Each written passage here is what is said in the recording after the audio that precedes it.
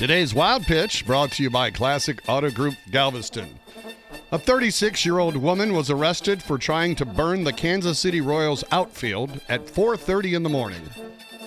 You cannot make these stories up. Bridget DePriest was spotted by security and charged with trespassing and open burning after allegedly setting several fires on the Kauffman Stadium grass.